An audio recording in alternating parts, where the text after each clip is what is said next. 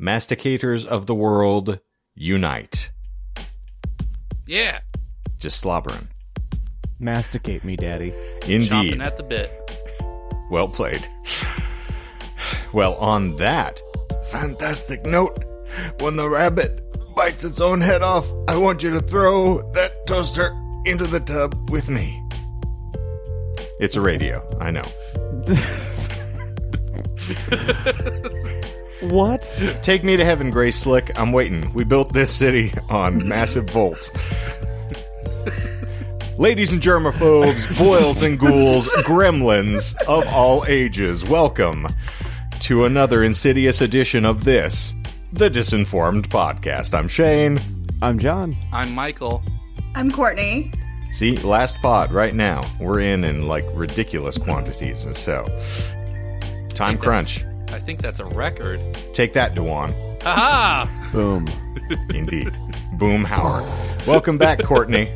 Thank you. You're not the first member of this show to die and then be resurrected. You know, that is the miracle of this podcast. It doesn't matter what you do, you've always come back. Most certainly, like Ra's al Ghul before us. You can just keep getting revivified. I was going to say, is that a blessing or a curse? ¿Por qué no los dos? True. Indeed. Why not chicken? Porque los pollos. Oh, Courtney, what's that? Oh, she has a letter from legal. Oh. It says we can't attempt to speak Spanish because we don't know how. Oh, I'm fluent in Spanish. Indeed. Go on. I did. So in any event, what we typically do here, as evidenced by the last 20 seconds, is we lie lots, in case you are completely unfamiliar. We delve into random esoteric topics, or sometimes languages, and in the course of explaining them or attempting to utilize them, we will lie. Just bald-facedly, and it is delightful. But unfortunately for us, but fortunately for you, we do not allow you to leave disinformed. Oh, no. We will have a little denouement at the end of the episode where we explain what was lied about so that you can get all the goods informations, none of the bads.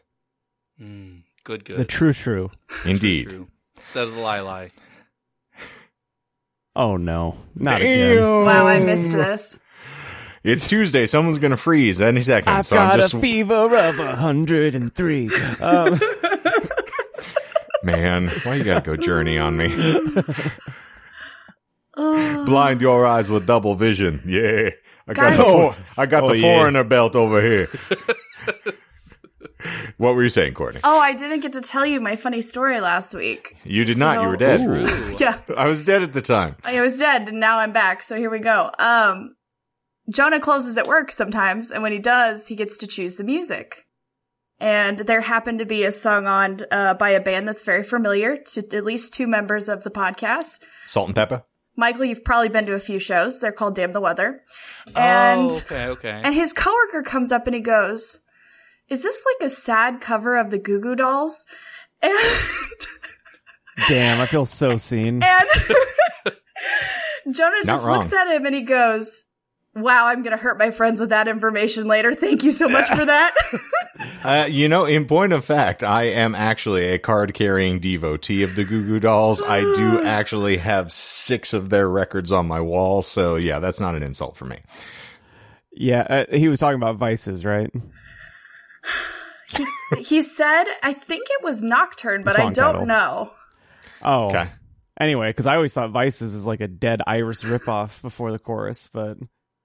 Well, we don't want the world to see us anyway. I understand.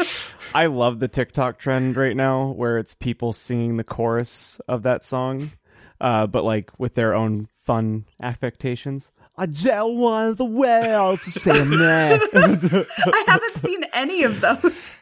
Wow, our TikTok feeds are finally different. Wow. It's not keyed in enough. I'm going to weigh in here just as an independent assessor. And I'm going to say Courtney has got much better taste in TikToks than John, because I have gotten recommendations from both. In Courtney's, I usually laugh and I'm like, you know me so well. In John's, I watch them and I go, how high were you when you elected to send this shit to me because, a random... So you have been seeing the ones I've that seen I them. send you Yes, in the app? you'll notice the one that I hearted to say that I thought Wait. that one was good. The other 12 I couldn't care less about because the Puerto Rican gentleman who was doing Limp Bizkit's break stuff with a band behind him and him just salsa dancing in front of the screen was not something I needed in my life.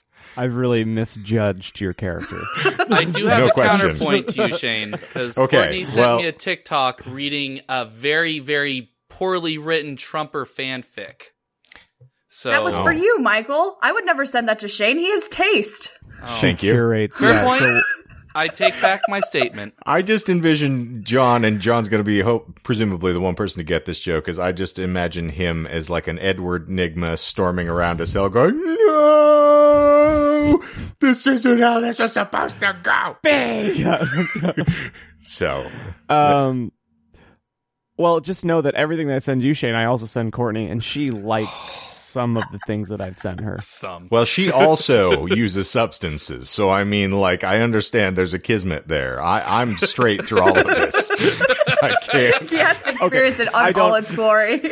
I don't mean to pull the taffy longer than it needs to be, but Oh, you totally do. Do you have a least favorite TikTok that I've sent you? Like, He's trying to like cater to your taste now. So like many. the one, like just if it's a flash, like first reaction outside of the Limp Bizkit one, like the one that made you go like, God, I just wish you would stop sending me these. We have a better chance at me nailing down the one that I laughed at, which was the one with the cat that let itself into the food container.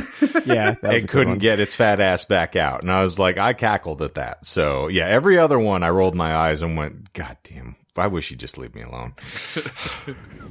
I'm happy to be that guy for you. Yes, I appreciate that you're there for me. All right. And Michael, if you had any further, runs of lambasting Courtney, I didn't mean to impede you. No. I Get it out of said your my system. piece. I said my piece, and Okay. it was rescinded. So nothing further to say. All right. I Defense almost rests. sent Michael one the other day that was like a stepdaughter beating her dad about not proposing to his girlfriend, because that felt very much like something Michael might have endured. At any point, rent. Actually, when I proposed to, I guess, her mother, my fiance, you guess? Are you waiting for the Maury to come in, or? yes. Okay. That is a She Maury, was yeah. bored the whole time. She's like, "Are we ready to go? Are we done here?" And I'm like, "I'm trying to get the courage. So just let me do this." Man, 2 seconds. jealousy is an odoriferous emanation. Oh yeah. You're my daddy who's not my daddy. More like she's my mommy and she can't be yours. Give me milk. You do both need a mother, and only one of you's getting it. Oh, So I get it. Gracious.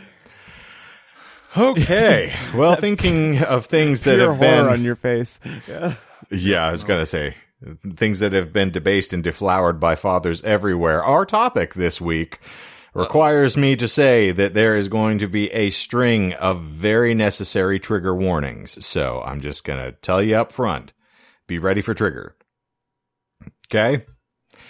We have 4 lies for you this evening. But how many triggers, damn it? Where's the trigger man? I don't have a trigger count. I'll tell you by the time we get through the end of this, okay? I feel like we should start doing those for the more risque episodes. Be like, all right, I have 5 triggers.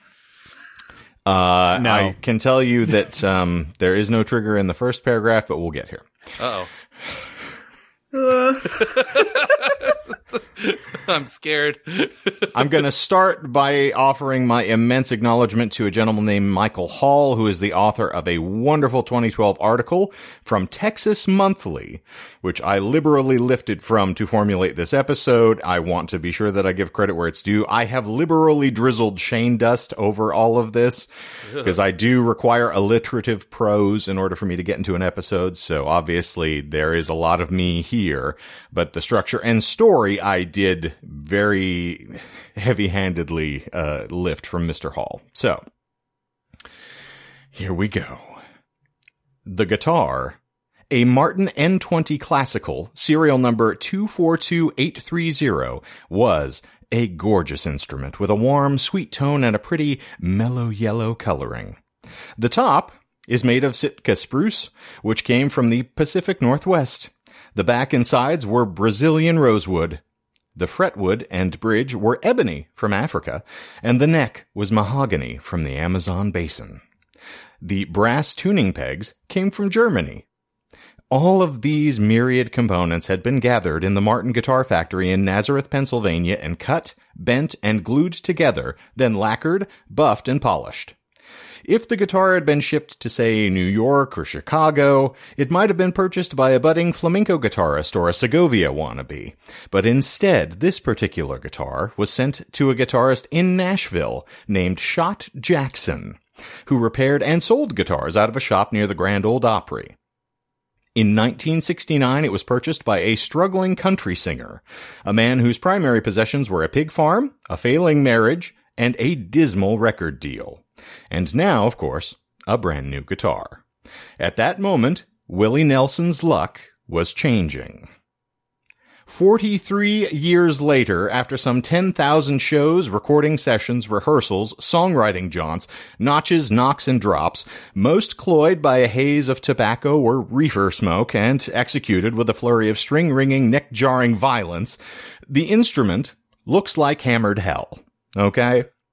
The frets are so worn that it is a wonder you can conjure any tone from a strummed chord.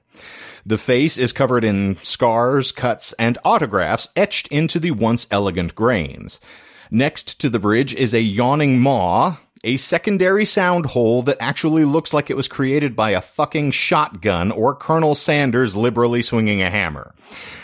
There is even a pair of sizable scorch marks which were caused, comically enough, by a combination of spilled liquor and an errant cherry from the end of a lit cigarette, which set the lower bout of the instrument alight in an unintentional Hendrix-esque inferno during a late 80s songwriting session. Was there actually a second sound hole?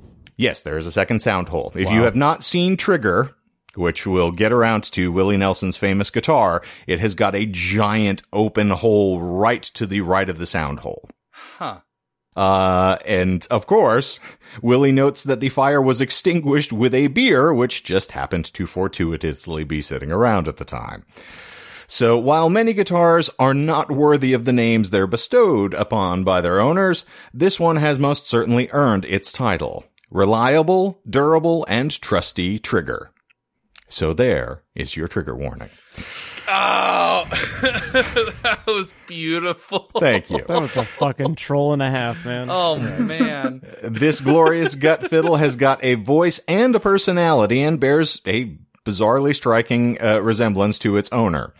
Willie's face is a topographical map of the miles he's traveled in his decades-long career, scoured by 1,000 smiles, toques, and belted notes.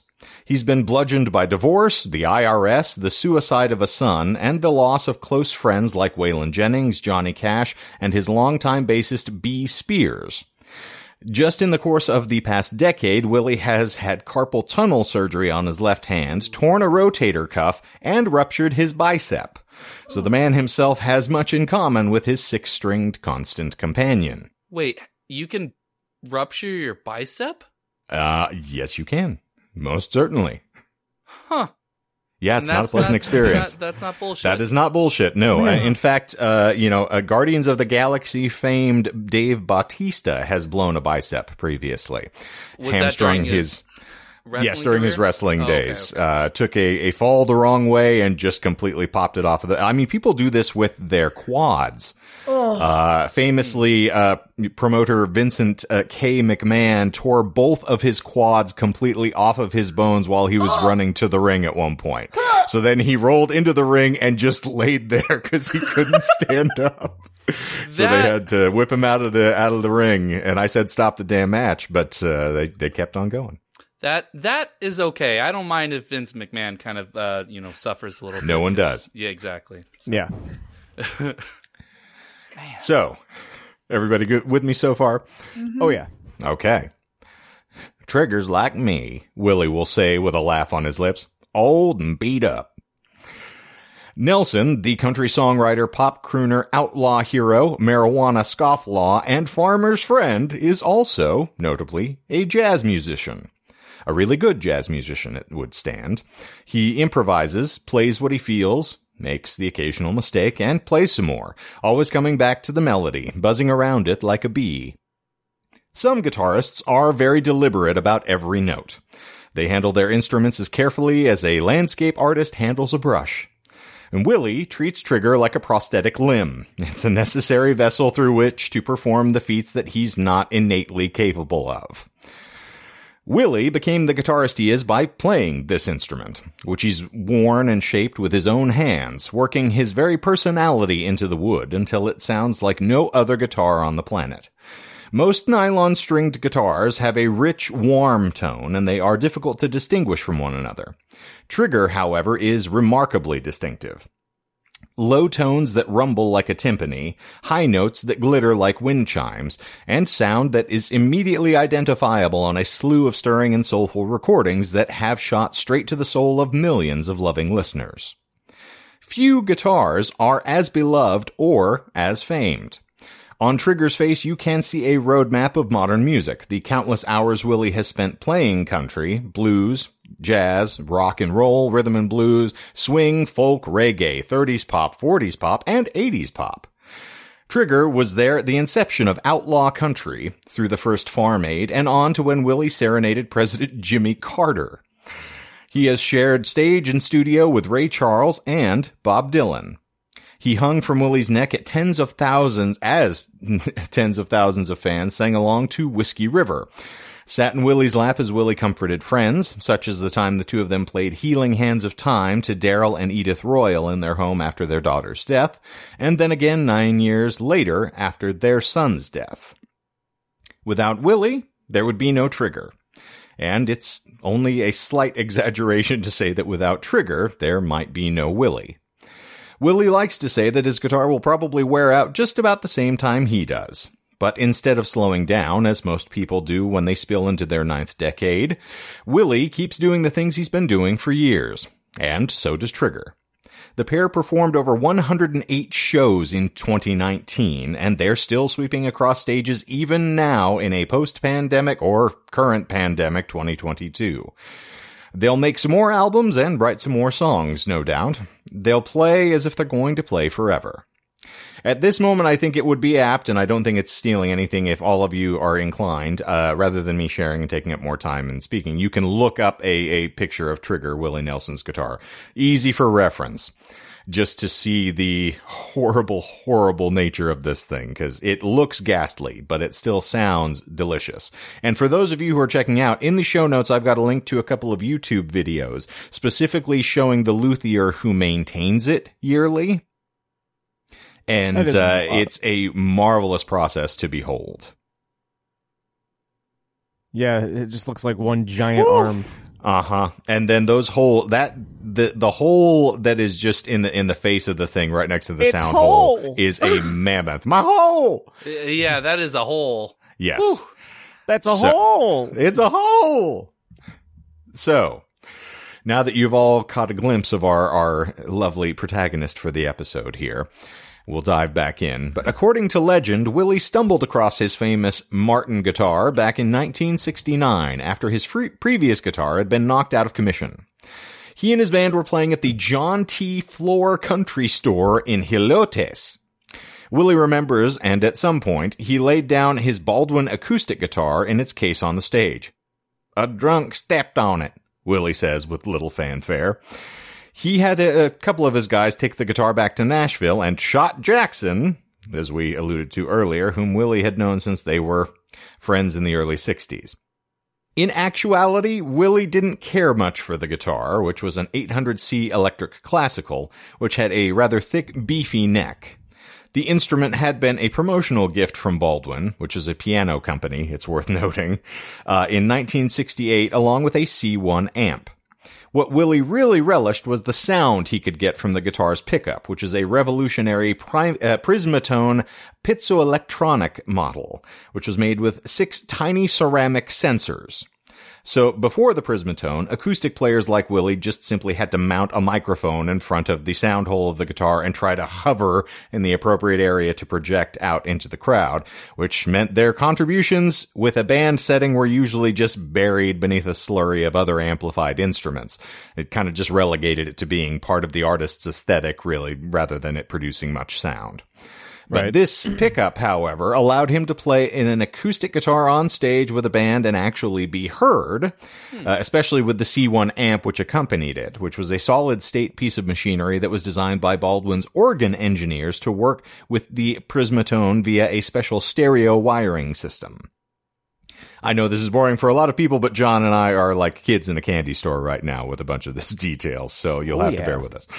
No. I find that fascinating because I didn't even think that he would even consider doing an electric guitar. But if that is something like so that he could be heard, because that was new technology at the time, it makes sense that he would at the very least try it so he could be heard in a band. Because you're right, not a lot of acoustic guitars are really played with a band even nowadays. Like when you're doing an acoustic guitar, it's usually like a solo set of sorts. I mean, it depends on the genre. That's fair. I mean, a lot of country western acts and folk acts and things, you'll see a lot of folks, but we've come a very long way from 1968. So Yes. We'll get into some of Willie's case history here, but it also somewhat speaks to how associated he is with Trigger that you can't envision him playing an electric guitar because he did for quite some time. So we'll run around that. But in any event, the amp had a brushed aluminum top and 5 colorful super sound tone buttons: red, lime green, yellow, blue, and purple. So this evokes the groovy 60s, right? Hear it, promised the Baldwin catalog, and you might think it's a happening. Is that bullshit? It's not bullshit. Welcome to love the it. 60s, friends. So, as Mr. Shot Jackson reported over the telephone, he couldn't salvage Willie's old guitar. Sadly, it was just too busted up. He did mention, however, that he had a Martin N20 on hand and could simply transfer the pickup out of the Baldwin into it. So Martin was the premier maker of steel-stringed guitars. The N20, which had been introduced the year before, was a nylon-stringed or gut-stringed guitar, an attempt by Martin to make inroads in the Spanish-style market. Usually that's for folks that play flamenco style or finger-picking, things like that. Oh, okay. So Andre Segovia is somebody that's more commonly associated with it more than anything. But we'll get into some of the reasons Willie Nelson likes it in a moment. Okay. So Willie liked in the immediate next sentence, apparently, Willie liked gut-string guitars well enough, but he was a little uncomfortable buying one over the telephone. So, is it good? He asked. Well, Martins are known for good guitars, Jackson responded. Willie then asked the price. $750, Jackson told him. Ooh. Well, I just bought a roping horse for $750, Willie recalled. So I said, that's pretty cool. And so he bought it, sight unseen. So when Just you mean imagine, gut, I was going to sorry. say, imagine if he was offered to buy your guitar, Shane. Yeah, I'd gladly let him take it. If he was shitting his pants over $750. Yeah. well, $750 in Inflation. 1969 money, that's like several $1,000s Yeah, nowadays. it's roughly So- the same at this point. Yeah. All right. Plus, you he say- had to probably pay for the installation of the pickup as well, so I'm sure he got a little gouged on there, but you were saying, that's a fair Michael. point. I was going to ask about gut strings. Is that a reference to old old strings that were like coated in, was it goat guts or something? Well, no, Goat they would intestines, actually or- take the guts and dry them out. This is more commonly okay. associated with violins, which they would use for the strings there. But yes, occasionally it was cat gut as well, which makes it even more uncomfortable. Mm-hmm. But so you would dry it out and stretch it, and it would be able to carry a little resonance. But these days it's all nylon, thankfully, so you don't have to worry about that. We don't need PETA coming in here. Plus, that just doesn't sound delightful. No. I'm playing jerky over here. That just It's makes me think of that episode of Hannibal. Yes. Yeah. Oh. Well played. Love it. That's what I was thinking about too. Very apropos. Was that an intentional statement when you said well played? Okay. I'm very intentioned, Michael. I haven't watched Hannibal, so I wouldn't know. That episode in particular is delightful just for how twitchy it is. Yeah, it makes you feel a little bit disgusted. I like twitching. But it's very inventive. I'll say that. And it has a built-in sound hole. Mahalo. So, to Michael's earlier point, Willie had played a slew of guitars in his life, starting with the Stella that his grandparents got him from Sears and Roebuck when he was 6, and of course in love with singing cowboy tunes like Roy Rogers. Strings way high up off the neck and your fingers bleed when you learn to play, he remembers. He graduated to Gibson's when he was in the teenage lead guitarist for Bud Fletcher and the Texans. And he practiced by playing along with Ernest Tubb and Hank Williams songs he heard on the radio. I'd try to steal every riff I heard, he said. He loved to sing Western swing and the Tin Pan Alley pop music of the early 20th century, but also would sing along with Frank Sinatra, so the man's got some range. Pretty eclectic, yeah. Indeed. In his 20s, he played electric lead guitar with Dave Isbell and the Mission City Playboys from San Antonio. Is that a bullshit name? That is not bullshit name. That is actually a band, which is interesting enough. And then somebody, either Johnny Gimble, a fiddler for Bob Wills and the Texas Playboys, or Fort Worth guitarist Oliver English, Willie's not sure which, had introduced him to the music of Django Reinhardt, the Belgian gypsy who pioneered jazz guitar in Paris during the 30s. When I first heard Django, I realized he was where a lot of things I had learned up to that point had come from, like Western swing, Willie says. Hey, Johnny Hillbilly, Gimble. The D is silent.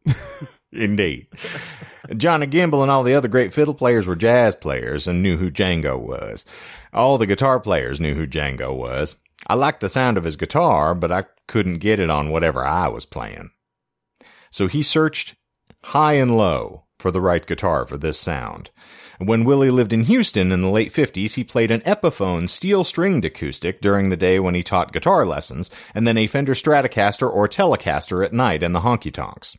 But these guitars were just gear, something to play songs on. So when he arrived in Nashville in 1960, he played whatever came his way.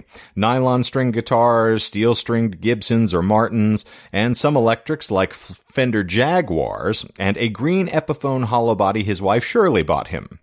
He was even gifted a soap bar-colored hollow body prototype from a Maryland-based master luthier named Paul Reed Smith in 1967, which was essentially a rebuilt Ibanez Blazer with dual coil pickups. And he used it for several shows before he gifted it to Waylon Jennings.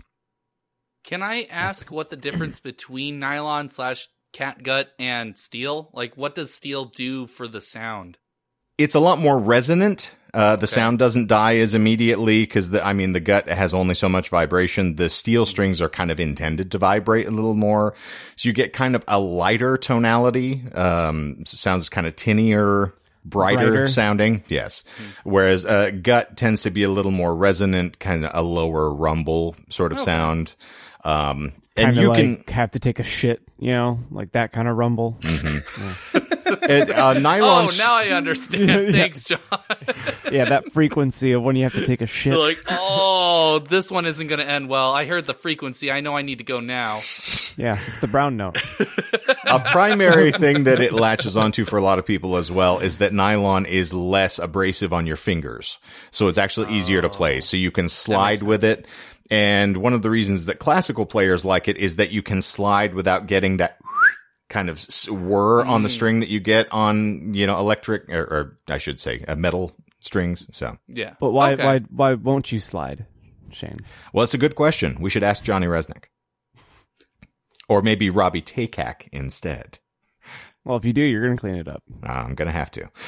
So, Willie would then play a Fender Jazzmaster at a show recorded in 1966 for the album Live Country Music Concert, with Johnny Bush on drums and Wade Ray on bass. I note all of these things because John and I are both gearheads, and also this is a pretty interesting sort of perspective on the fact that Willie did, in fact, dance with everybody who was available in the room before finally settling on Trigger. So, the sad fact of the matter is that Willie rarely played on his Nashville records. After his initial success as a songwriter and a recording artist, he had signed in 1964 with RCA, which was intent on turning him into a country crooner. So Nashville artists generally weren't allowed to play on their own albums, nor were there road bands. So if you see any of the recordings of Willie at this time, it's sort of like those odd variety shows. I like the one that springs to mind, of course, is like Hee Haw, where all of a sudden in the middle of it, you just have a musical act, and it would be Willie in a suit, holding one of those little stand microphones, and just sitting on a stool singing. Very rarely ever see him with a guitar. So he's gone through very interesting permutations as a performer, but he always really loved being able to just play his own music and wasn't quite keen on being Tom Jones Jr. Yeah, the economy of like that Tennessee musician culture is so weird. It's literally, and even today, it's still like that. I don't know if like those rules exist or whatever, but it's really interesting, particularly like if you get into the Sam Phillips of it all. Like Sun Records just had like a house band that was kind of there, so you could have any number of artists that went through. And part of the joys of going into the studio is you knew you had a backing band that was just kind of dyed in the wool. They'll do the chord changes for you, and you're ready to go. Much like a skit that John is very fond of, or we can talk about Bones being their money. It was kind of that setup. You would occasionally get groups that would float in that way, but part of Phillips' perks of getting in there is like, yeah, just pay us some money, we'll get you some players, and you can sing for us. So a lot of that was aesthetic, and that's why you get a lot of similar songwriters at that time. But I digress. You have me talking politics. Indeed. I didn't mean to get country outlaw on you here, but here we go. So Nashville artists, of course, being the normative here, Willie made album after album that was very heavy on strings and breathy choruses. So by 1970, he was absolutely, abjectly miserable. He hated the country music industry, was completely disgusted with it. He was going through all kinds of personal changes as well. He began reading the poems of Khalil Gibran. Good luck with that on the pronunciation. Through puberty as well, right? Country puberty? Yeah. Jibbity-jubbity? Voice is cracking? Country Puberty. That's my next album. And of course, the prophecies of Edgar Casey, smoking just ungodly amounts of marijuana, and of course, growing his hair out. As you do. Filthy hippies. Indeed. He started to get some big ideas about what he could do with his music. Ideas that would, of course, never translate in Nashville. Concept albums. Songs about spirit animals that he communed with in stoned reveries. Concept album? Really? Yes, What the hell concept kind album. of stuff was he smoking where he has conversations A lot. Well, wait, so there's a list here. I've seen Sam when she's crossfaded. She's in a universe all of her own. Indeed, but no, he Guess wanted I'm to go. doing it wrong. Fuck. So songs about spirit animals, a perfect god, castaways stranded on a desert island, and monologues about an imperfect man. Also same. Indeed. Willie didn't know it yet, but he was becoming what we would call, in the modern parlance, an artist. An artiste. Pronounced. There we go. Indeed. And all he needed was a spark. And no, not to the reefer that I was referring to earlier. Damn it, I was thinking of that. And what he got was an inferno. In late 1970, Willie's house outside of Nashville actually burnt to the ground. Cause unknown. Well, you know, when God closes a door, he burns your house down. He makes sure that it's closed by burning it down. He tries to take you with it, yes. He lights your blunt? Heard you Hey, liked could I weed. get a light? Yeah. Heard Thanks. you liked weed, you filthy hippie. Light your joints with this. You know, there's actually some discussion, not to get Joe Rogan on everybody here. Sorry, Mom, sorry, God. They're talking about like that. They're saying the burning bush is actually an instance that just caused an individual to hallucinate.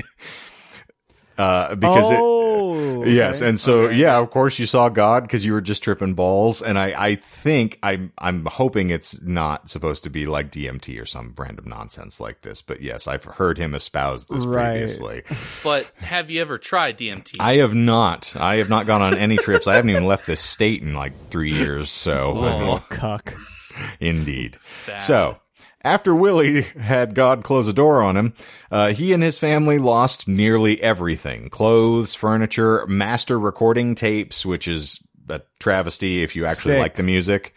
But the tragedy, of course, had a bizarrely purifying effect, which wiped out Willie's unhappy past in Music City and opened an array of options for his future.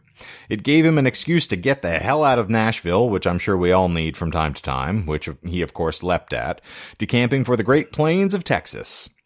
When he left, he took one of the few valuables that had been spared the sacrificial flames, which is his brand new Martin guitar. So for the next few months, Willie settled into a house near Bandera while his Nashville home was being rebuilt. He sat around contemplating his future and playing this guitar. He hadn't named the instrument yet, that came much later, but for the first time, Willie had fallen in love with the sound of one of his instruments. When I first found that guitar and amp, I knew that was the sound I was trying to get, that Django sound. You're welcome, John. Django had actually played a steel-stringed Selmer guitar, but to Willie, its mellow, plucky tone, which was a product of the tortoise-shell button Django used as a pick, which is very interesting, sounded like a gut string, much like Willie's new Martin. So Willie then returned to Nashville and played the guitar on several recordings. He used it on a solo on I'm a Memory from 1971's Willie Nelson and Family that is simple and lyrical with a show of force at the end that hints at something he wasn't quite yet ready to deliver. That is not my editorializing. That is Mr. Smith's. So good luck with that. Did you think he was actually ready to deliver? Oh, absolutely. I mean, just like a, big sausage pizza man. How does Fair one enough. approach the sunset, though? Stoned. Yeah. How does one deliver? Stoned. Also stoned. Okay. Yes. Ask me another question. Stoned. Stoned. Yeah. Wait, I'll remember it. Hold on. What's the best way to die? Stoned. Actually, I agree with that. I'm not a martyr. So, later that year, Willie found himself at a music industry guitar pull at the home of songwriter Harlan Howard, and that sounds very much like a bad Kevin Smith contrivance. Harlan Howard. Yeah. Harlan was just, chaining people in his basement waiting to turn them into walruses, I think, but... I call him the ex-wife. Indeed, Mr. Harlan Howard. Willie, however, did not get his turn until 2 a.m, so as he sat on a stool holding his Martin in his lap, he played songs from Phases and Stages, which was a concept album he'd been working on that told both sides of a divorce. The party was almost over, half the crowd had actually gone, but Willie and his guitar turned the quiet to their advantage, making the spare song of longing and regret sound like the desolate poetry of love. When he finished, a bearded man walked up to Willie and introduced himself. It was Jerry Wexler, who had discovered and produced some of the greatest soul and R&B artists of the 60s. He was starting a country division at Atlantic Records, he said, and he wanted to release these songs. So Willie subsequently signed with Atlantic, which offered him the creative freedom he had desperately longed for. He then made an even bigger change. He wholly abandoned Nashville entirely and permanently relocated to Texas, technically to a ranch west of Austin. He then managed to officially come home. His first album for Atlantic was Shotgun Willie, and no, that is not an adult film, contrary to popular belief. I was going to say, you should have told me that the trigger is actually that we're going to hear the word Willie more than any episode that we've ever had. We're not being sophomoric, John. Come on. Freshman. Not again. Not again. Never again. JV League, please. At least varsity. You're only playing the home games, my friend. I'm sorry. You're Kyrie Irving right now. I don't understand the reference, but I get the point. Indeed. And he does not. So, Willie and his guitar introduced themselves at the start of the first track on the record, the lazy, bluesy title track, Shotgun Willie. Willie riffed on his Martin throughout Shotgun Willie. Wow, there's a lot of Willie here. So much, I don't know how to get away from it. All I'm going to say, for me. You can't beat Willie, John. I've said it for years. I'll continue to say it. Not with that attitude. So, and then we get to a bluesy solo in the middle, but of course, a Whiskey River is another famed track on that record. And those two songs are the ones I really started changing on, Willie says, where I switched into blues more, kind of rock and blues stuff. The guitar, of course, led the way, guiding songs, lurching, and pulling them along. The Martin, however, was already beginning to show signs of early wear. In 1974, Willie was the debut act on Austin City Limits. Austin. Ho, ho, ho. I am the French host of Austin City Limits. Another Kevin Smith villain. Behold, we have Willie Nelson on his trigger guitar. So when you watch the episode now, he and his guitar look impossibly young. His beard is red, his guitar's face is shiny and yellow, but it's already got a small hole near the bridge, the result of his pinky and ring finger digging into the wood as he played. When I saw the hole coming in there, I didn't panic or anything, he says. Growing up, I played a guitar that had a big round hole. Hot. Indeed. I'd buy it. Yeah. Consequently, he named that guitar Naya.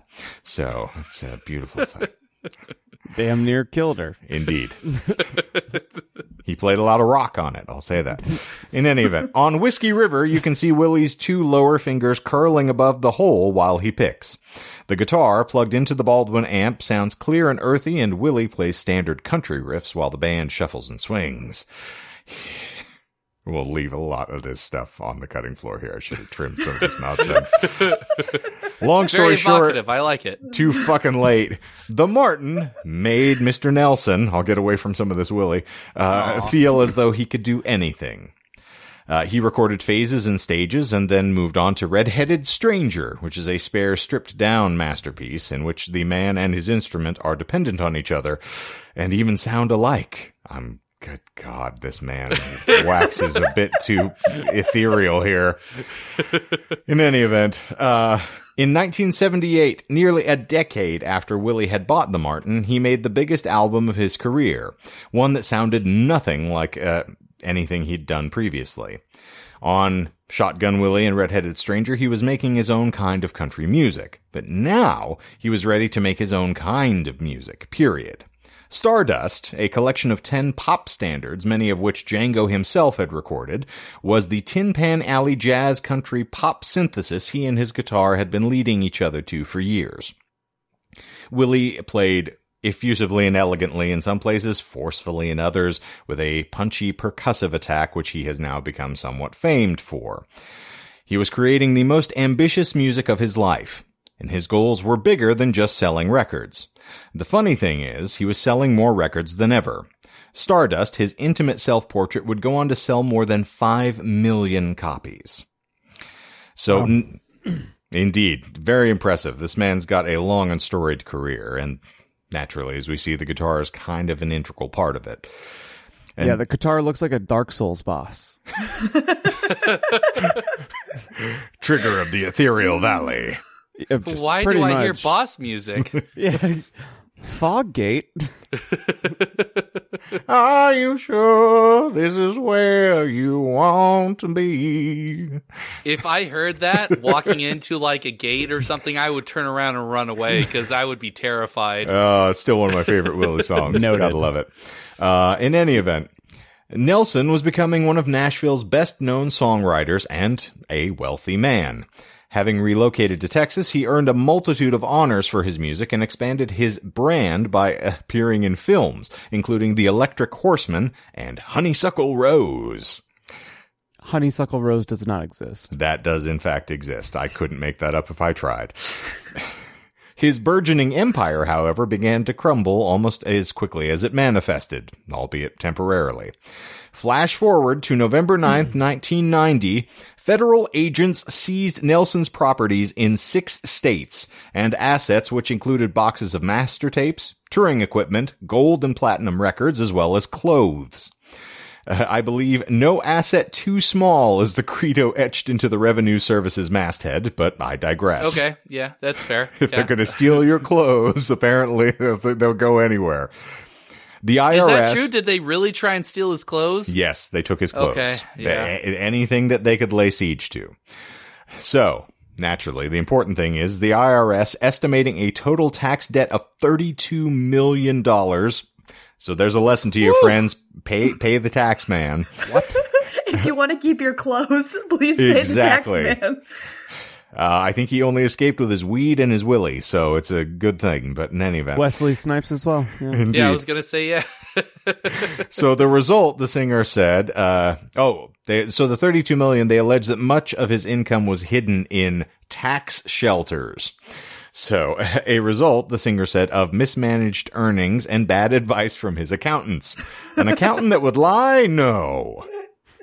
So, I'm a little incredulous Can't at that. happen. No. So, after seizing his assets, the IRS charged the entertainer with a debt of $16.7 million to be paid for back taxes. A whopping $10.2 million of which was in interest and penalties alone. So, they will find you. Yeah.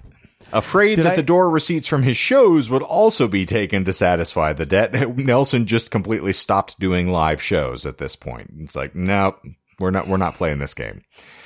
Of course, of paramount importance at this point is Trigger, which was the primary concern of the beleaguered songwriter, namely that they would steal it and auction it off to settle the debt as well. So Nelson at the time stated, when Trigger goes, I'll quit. Subsequently, sensing the looming noose being prepared for his 6-string sidekick, Willie asked his daughter, Lana, to take the guitar from the studio before any agents arrived and abscond with it to Malibu. Ooh. Which is, of course, So where what? Willie was staying. Malibu. I'm sorry. I got a little Wesley Snipes. No, on you here. can say it again. It's fine. Malibu. Santa Monica.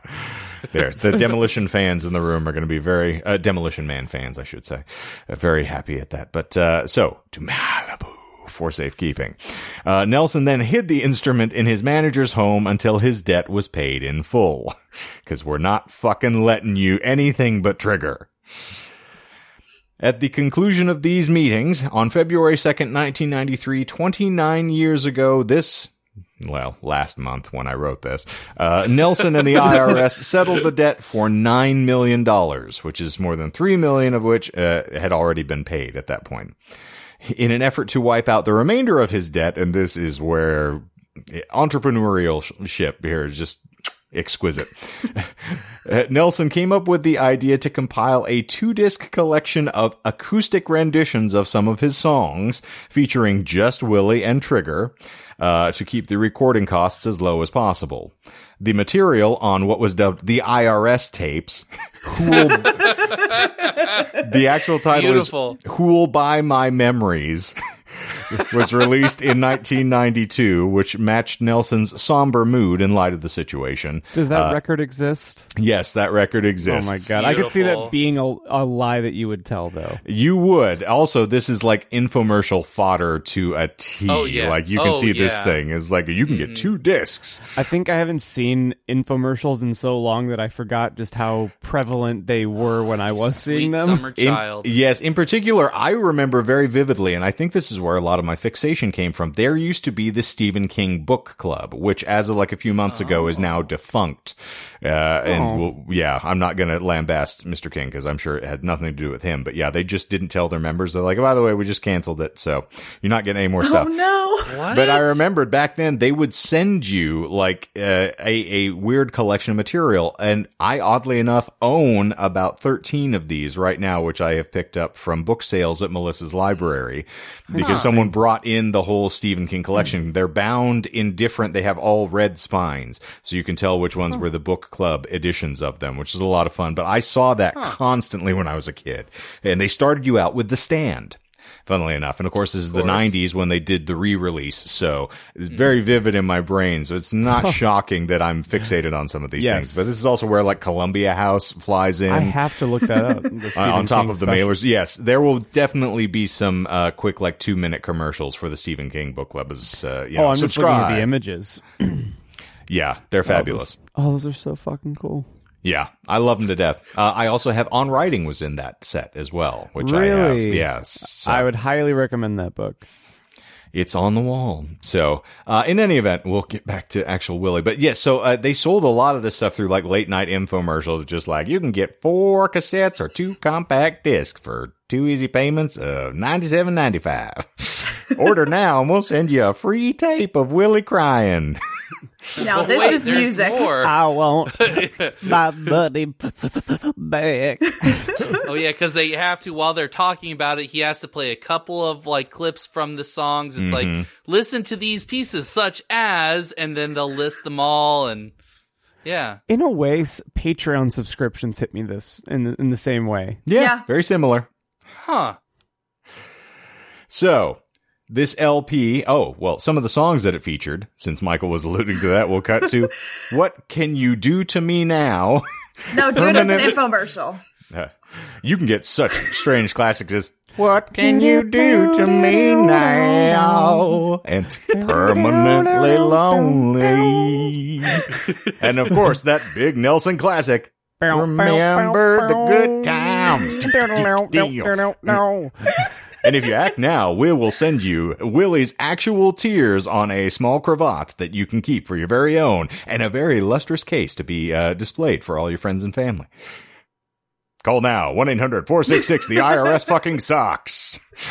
You fucking suck!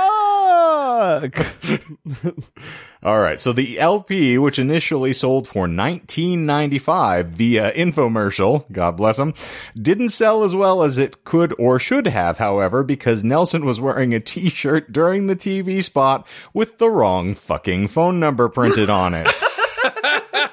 No. Is true? Is that true? Is that bullshit? The American government at its finest. They can't even do their own advertising. Oh, man. Beautiful. So a decade later, Nelson, who had already appeared in a TV ad for Taco Bell to cut down the tax bill, poked fun at the whole predicament in a hilarious commercial for tax preparers H&R Block.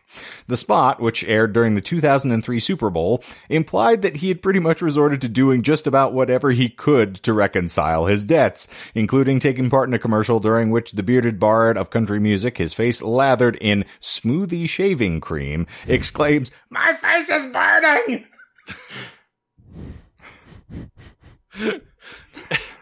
Now I have to watch that commercial. That just sounds like pure comedy gold. I'm more looking for the Taco Bell advertisement, which I feel like that is a must-see. If you've got Willie with tacos, how do you not love that? I personally try to keep Willie away from tacos. I put my Willie into tacos constantly. I dip it too, yes.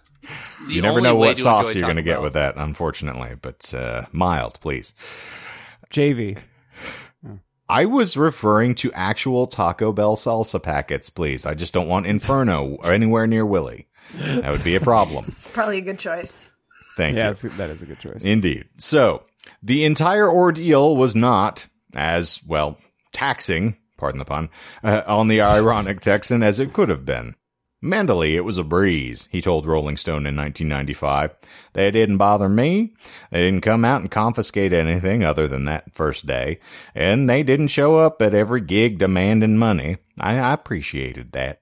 And we teamed up and put out that record.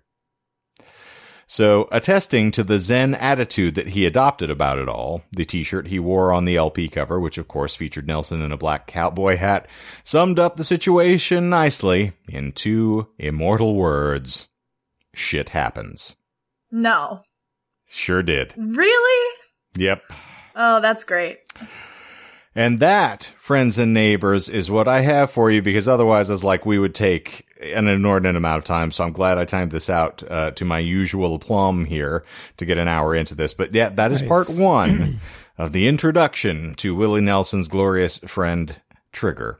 And next time we'll talk more about how some of the damage occurred to Trigger over the course of years, and about some very interesting anecdotal conversations about possibly choking Johnny Cash unconscious because he tried to take it in a fit of cocaine frenzy, which was a lot of fun. Okay. Yeah. I am Nice. intrigued. Cash had some real interesting years, let's just say that. But so that's what we got for the time being. So, any stabs for lies? I know it's very text heavy, so I somewhat expected that this might have gotten a little laborious, so thank you all for bearing with me. But I find this great. fascinating. Yeah.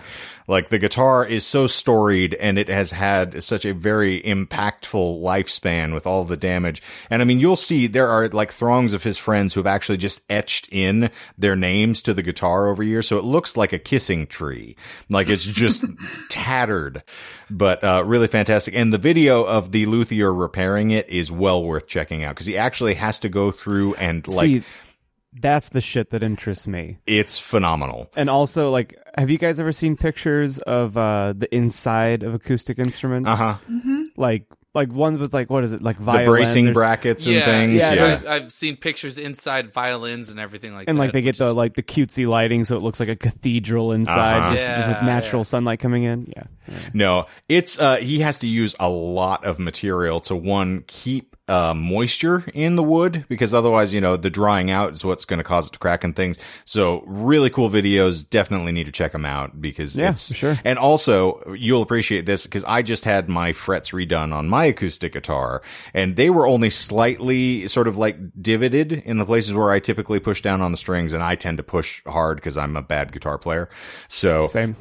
Nelson's, the trigger, the frets are actually level to the neck.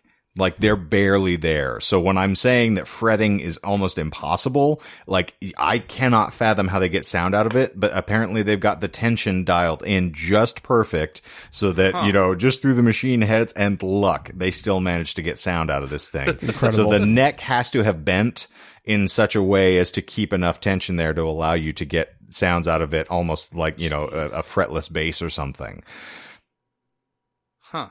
It's nuts. It's fucking wild. Yeah. Quite. So, we'll see whether or not I'm not gonna just, unlike Michael here, I ask for permission. So if you all want a part 2, we can move on to that. But otherwise, we can yes. Yeah, for sure. sit on You that for a have bit. my permission. Okay. Well, Courtney's the one I was asking, and you all just stepped right over her. So. Legal says You it's didn't- fine. Oh, Okay. fabulous. All right. So, back again. Anyone have some lies that you're interested in? Nah. I Okay. have 2 stabs. Do it. Oh. So Me first. And then Michael? Yes. Please. Or did you want to watch Can I go Michael? first? No, I want Michael to watch. Aw. Fine. Cucked by murder. Ah, I was cucked by everything. getting to the Tarantino of it all. I was like, no, hold on, Daisy, I want to watch. The phone call where he said, I just bought a horse for the same price. Is that true? For reals, yes. Okay. That's a pretty nice horse. I don't know how horses Easy, Mr. go Hands, nowadays. calm down. That's a nice horse. Oh, I want to pet that horse so bad. I just want to touch it and cuddle it for days. Sorry, I don't know why I turned into Henry Zabrowski all of a second. No, we just know that we have to keep Michael not away wrong. from animals. Indeed. You're not wrong. My other stab Goddamn. was the guitar really the only thing to survive the fire? Yes. How I mean, did it survive? if I may it was ask? with him. I'm sure he was okay. It digging slept at in the the time. bed between him and his That's- wife. He's like, one of you's got to go, and it ain't Trigger. That's why the second sound hole's there. Good night. I mean, he does finger it more than his wife. That's a guarantee. But, okay. I watched it die. I'm in free speech jail again. Okay. So here we are. Are you all ready? Yes. Lie number 1. You will note that I pointed you to look at a picture of the guitar after I had described it to you all for one very good reason. One, it does look like this is actually the case, but there are no burn marks on the front of the Oh. guitar. Oh, God damn it, you're So- right. See, now. I believed burn marks over the sound hole. Yes, the burn marks, I mean, it looks dark enough, but a lot of that is just sweat and grime and, just dirt. years of dust, like stuff settles in and then it mixes, so it's nasty. But yeah, no, I made up that, someone had an errant cherry from a cigarette fall out and set the thing on fire and they had to put it out with booze. So, yeah, that's a Shane thing. Number 2, as I scroll, I was waiting for John, and John got a look when I said this, so I was waiting to see whether or not he was going to spring. But he was not gifted a soap bar colored hollow body prototype from a luthier named Paul Reed Smith. That did strike me, and then I lost it. Fuck. Well, You I mean, fuck. because who sits and researches Paul Reed Smith and when he started a business? But I will say, it was like Paul Reed Smith. PRS, John Mayer. It's not that far off, though. He started the company in 1985. And here's the shocker. So when I say that the guitar was a rebuilt Ibanez Blazer, that's actually true. Paul Reed Smith's first guitars were copies of Ibanez. You want to know when Ibanez was founded? 91. 1908. What? Can you believe that shit? I cannot. Damn. My brain was officially broken when I looked that up. I was like, how old is Ibanez if Paul Reed Smith is a So you're mock-up? telling me that gent and prog metal has existed since 1908? Yes, Gent Yeah. Go Reinhardt was actually the founder of the movement. I don't know if you were familiar. And that Prog is not rock actually led disinformation. into jazz, if you weren't aware. Or jazz. Yes, jazz. Yes. Huge jazz. Yeah. They were actually prog rock in their own individual bands before they got together for the jazz band to go all the way back to episode 1. So anyway, I was just sitting around one day and I just said, boys, I'm going to play me a beautiful little song. Go something like this. And then that was how I founded the movement. I'm Gent Go Reinhardt. It's beautiful. Lovely to meet you. So, that's line number 2. I was very, very tickled with that. And the other 2, you're going to get angry at me for, but, Number lie? Concept album, yes. Songs about spirit animals that he communed with while he was stoned, no. God Songs it. about a perfect God, yes. Songs about castaways stranded on a desert island, no. God, I was thinking of that one too. Wilson! Lost only featured Willie Nelson's songs. Willie Nelson didn't write fucking songs about Lost. So, Damn it. I even sang you some of the song just to see if I could pull you over to the dark side, but no, that's it. So those are my 4 lies. The rest of that is all just very entertaining facts to me. So annoyed Goddamn. because I even said, what kind of shit was he smoking You to did. get him to tune with... I even was like, did he do peyote or anything like that? But I didn't call it. And I didn't call it. I give myself a slight bit of credit. I'm not gonna, break my arm, jerking myself off here, but I knew You should. the second I looked at that list, I was like, John's gonna go for concept album. I was like, he's gonna be like, you're fuck. just doing this to fucking poke at us, right? Yeah, And because I was only like, weirdos fuck. make concept albums. I agree. Yes. Simple sons of bitches. Mentally I would unwell know. people. I'm yes. the weirdo. I resemble that picture. I'm the Eggman. Tag yourself. I am the weirdo. Goo-goo-goo-choo. I'd like y'all to sit here and listen to my concept album. It's about a man who gets a job of his own volition and not his wife's inane chatter. And I'm Michael. So speaking of Eggman, are you saying that in reference to the fact that Nicolas Cage said that he would like to reprise the old role of Eggman in a future Batman movie? I'm not, but I appreciate your mind going there, friend.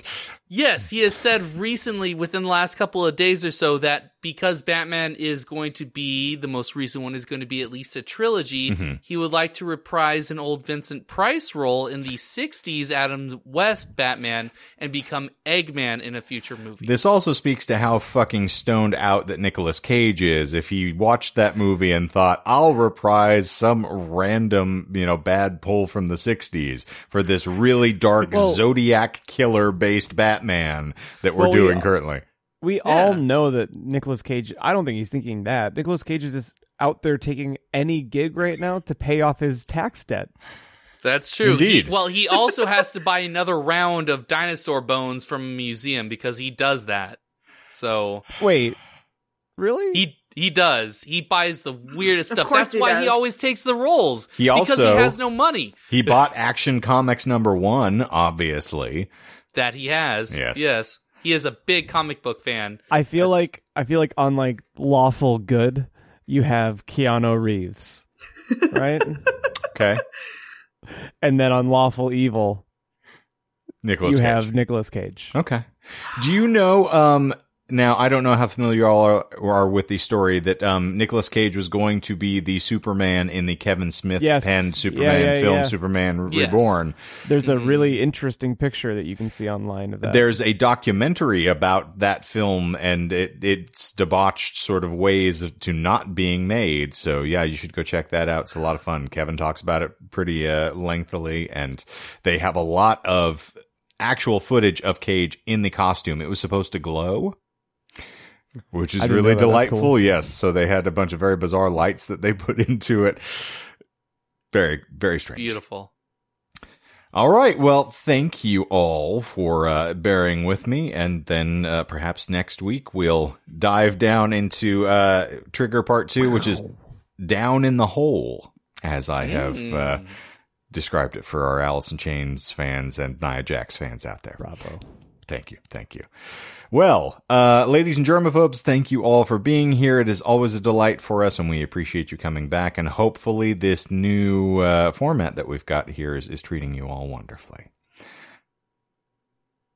Yes. I feel like I'm on like a 3-second delay, or I'm just not funny today. There's a bit of both, I'm sure. But I think I'm on a bit of a delay. I'm on a delay Okay. for sure. So Wait, what did you just say? I didn't catch that. I quit.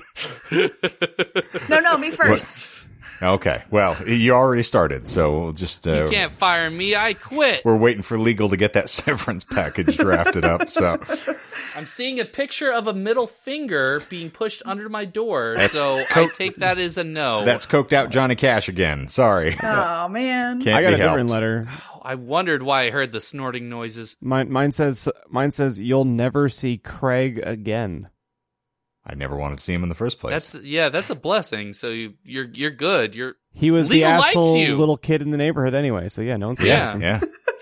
That you were, as canon states, running without any pants, saying, "Hey, let me talk to you about something." No, you So were chasing him and asking what kind of milk he drank. That's yes. Yes, and then that's the joke. a terror from the sky picked him off and carried him away. Indeed. That was legal. Yeah. That was legal. Legal. It's many taloned and tentacled form that will come down and keep us in line. There's a reason why they only put messages under our doors because can't comprehend it. It's kind of Lovecraftian. Indeed. They're an establishment of malice. There you go. So Cthulhu legal mythos. as a cat? At my house it is. Legal is many things. Legal is all. Listen, Oh, we're that's not allowed to continue to talk about legal. Legal is what you So- make of it. Legal at Michael's house is his kid. For John, it's Frank. For Shane, it's cats. Yep. And Yeah. you? It's a pug. Jonah. No, actually, for Courtney, it's her conscience, which I believe it's always best to let that be your guide. Alrighty then. Crickets. Jiminy Crickets. Indeed, thank you. All right, well, thank you all for being here. We appreciate it. Of course, if you're digging what you're hearing, as always, like, subscribe, give us a little rate and review if you would be so inclined, because we would love to hear from you. You can check down in the show notes below. We have got a link tree to all of our relevant information. And of course, you can find us on all your preferred podcast platforms every Marvelous Monday, and over on the Tubes of You an occasional Wednesday or two, whenever we get the inclination. When we feel like it. Indeed. Damn you to Django. So, for the Disinformed Podcast this week, I'm Shane. I'm John. I'm Michael. I'm Courtney. And zippity zoop, we're out of here.